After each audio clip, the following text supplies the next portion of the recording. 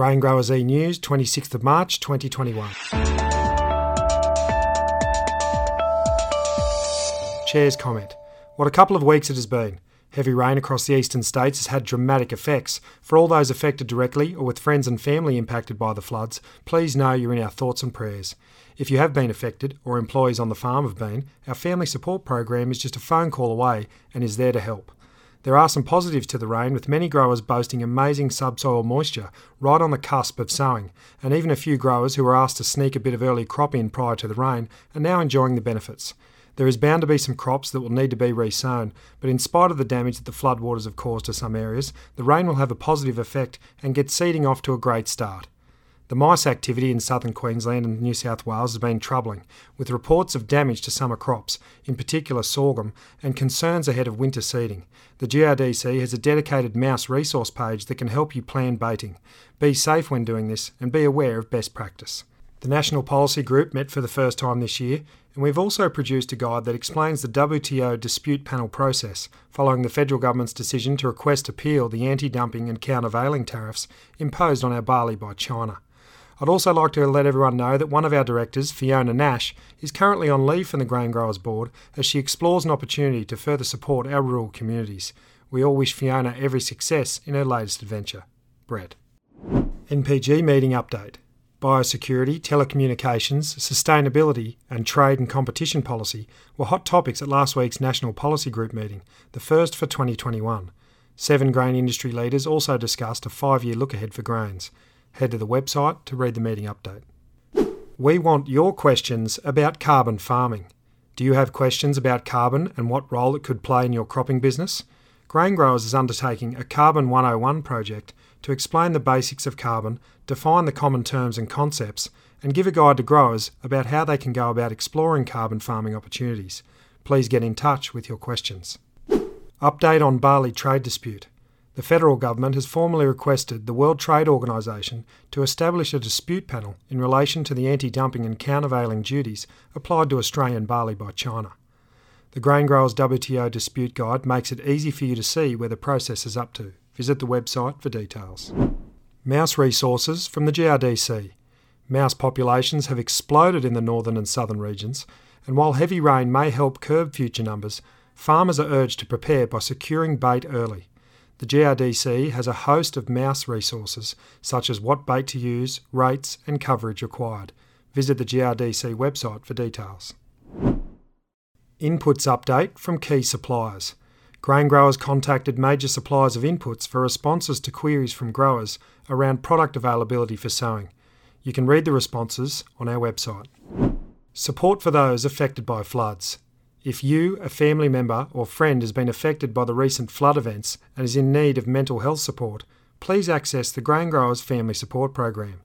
Call 1300 360 364 and mention GrainGrowers to access, or visit the GrainGrowers website for more details. Daniel Keem runs a mixed farming enterprise at Wallop, Victoria. Elected to the MPG in 2019, Daniel is passionate about trade and market access, along with chemical usage and research and development. Get in touch if you are a grower in the southern region. SANFL champ talks about toughest opponent. Champion South Australian footballer Zane Kirkwood is honest and shows his courage off the field, sharing his personal mental health journey. Zane shared his story with GrainGrowers in an effort to remind people that no matter your profession or what you are tackling in life, it's important to get help. Watch the interview at graingrowers.com.au. To raise awareness around the serious threat Capra beetle poses to Aussie ag, we're giving away the beetles we do like to see in Oz, birdie beetle prize packs. Visit the GrainGrowers Facebook page and start sharing so every Australian knows the importance of keeping Australia Capra beetle free. Paddock Perspectives. Sam Hegney, Mungandai, New South Wales, Northern Region. They say a week is a long time in politics. It's even longer in farming. Around Mungandai, we have received our biggest rainfall event since 2012. In 48 hours, rain gauges measured 100 to 200 mils.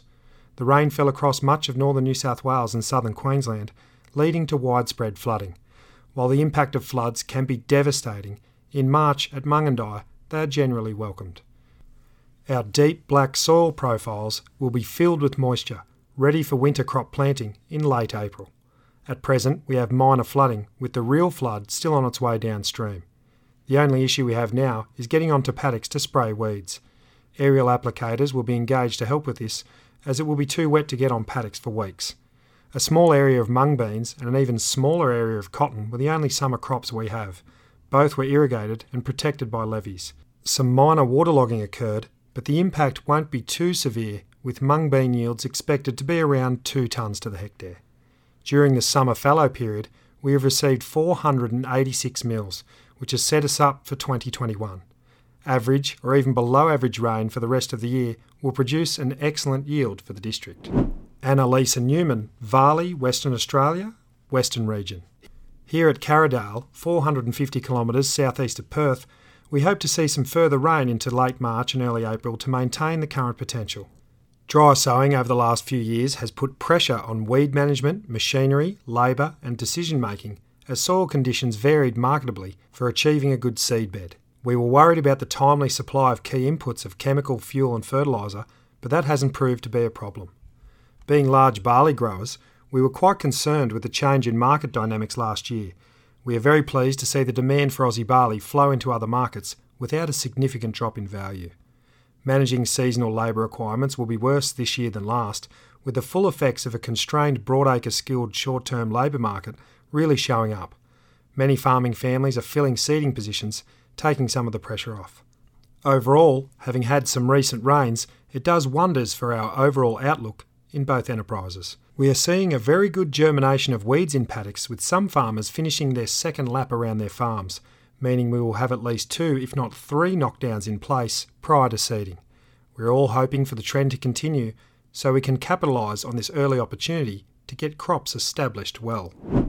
David Drage, Warracknabeal, Victoria, Southern Region. In the northern Wimmera, most air seeders are now attached as people prepare for the cropping season. Some have already planted vetch and grazing cereals, spurred on by the forecast heavy rains last weekend, which did not eventuate. Despite good rains in January and early February, it is now extremely dry. The last 2 good seasons have depleted subsoil reserves. There is no green anywhere in the area. What wasn't terminated by herbicides has been burnt off by heat over the past few weeks. The past fortnight has been very smoky through this area.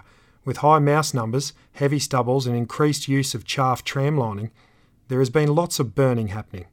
Unfortunately, the weather conditions have not allowed the smoke to clear, and many are complaining of respiratory problems from the smoke.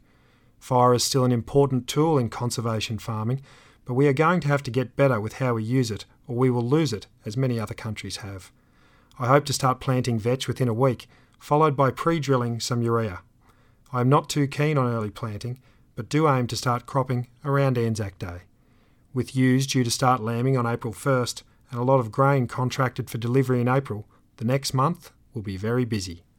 And that's GrainGrowers e-News for the 26th of March 2021. Thanks for listening.